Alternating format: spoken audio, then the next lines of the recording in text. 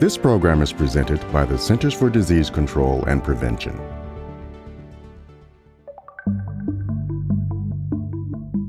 During the weeks of March 13th and 20th, MMWR published data on key domestic and global public health issues.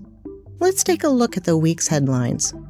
First, data from 11 U.S. communities find that 1 in 36 8-year-olds were identified with autism in 2020.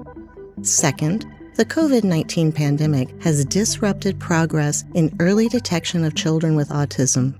Third, CDC recommends video directly observed therapy for tuberculosis, enabling more flexibility during treatment. Finally, a U.S.-led global effort has dramatically increased the number of people receiving lifesaving HIV treatment. Welcome, I'm Charlotte Kent, Editor-in-Chief of CDC's Morbidity and Mortality Weekly Report. Thanks for joining me for MMWR's weekly briefing, where we'll dive deeper into the headlines. The first report we'll discuss looks at how common autism is among 8-year-olds based on data from 11 U.S. communities. Autism is a developmental disability. It is characterized by deficits in social interaction or communication and the presence of restricted interests or repetitive behaviors. Early identification can help children with autism be connected to needed services to give them the best chance to reach their full potential. The analysis found that 1 in 36 8-year-old children were identified with autism in 2020. The new findings are higher than the previous 2018 estimate, which found a prevalence of 1 in 44. And for the first time, autism was more common among children from racial and ethnic minority groups than among white children. This could suggest improvements in equitable identification of autism. However, it's too early to know the cause for this shift. The second report describes trends in autism among 4-year-old children from the same 11 communities. This report shows the impact that the COVID-19 pandemic has had on early detection of children with autism. During 2020, 4-year-old children were less likely to have had an evaluation or be identified with autism than 8-year-old children had been when they were the same age. These delays can have long-lasting effects for a child developing language and social skills.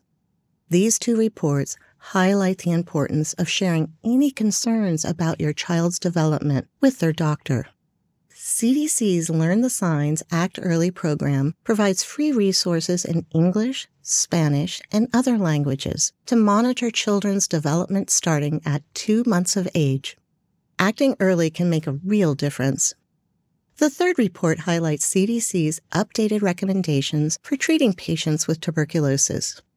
Directly observed therapy, or DOT, for tuberculosis treatment involves observing a patient take medication, monitoring the patient for adverse events, and providing support for treatment completion. DOT has typically been conducted in person. However, scheduling in-person DOT can present logistical challenges. CDC investigators reviewed the evidence and drafted recommendations that assessed clinical outcomes of individuals who were provided video DOT during treatment for TB. A review of the published evidence found that video DOT results in similar, if not slightly higher, levels of treatment adherence and completion. CDC updated its recommendations to recommend video DOT as an equal alternative to in-person DOT. It can reduce time and costs for patients and providers, provide greater flexibility during treatment, and improve patient satisfaction. Providers treating patients with diagnosed TB disease should discuss the benefits and drawbacks of both approaches with their patients. The last report highlights the impact of the U.S. President's Emergency Plan for AIDS Relief, or PEPFAR. PEPFAR began providing antiretroviral treatment for HIV worldwide in 2004. Between 2004 and 2022, the number of people with HIV on life-saving treatment through PEPFAR increased 300 times. from just 66,000 individuals in 2004 to over 20 million people in 2022.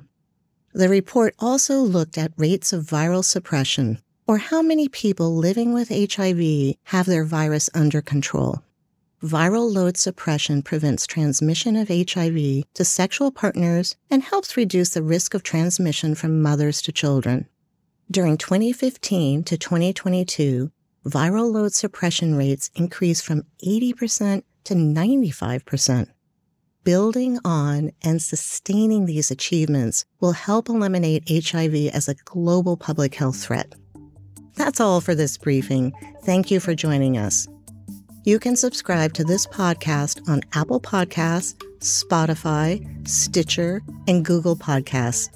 Subscribe to MMWR at cdc.gov/MMWR to stay up to date on the latest scientific information. Stay safe and stay well. For the most accurate health information, visit cdc.gov or call 1-800-CDC-INFO.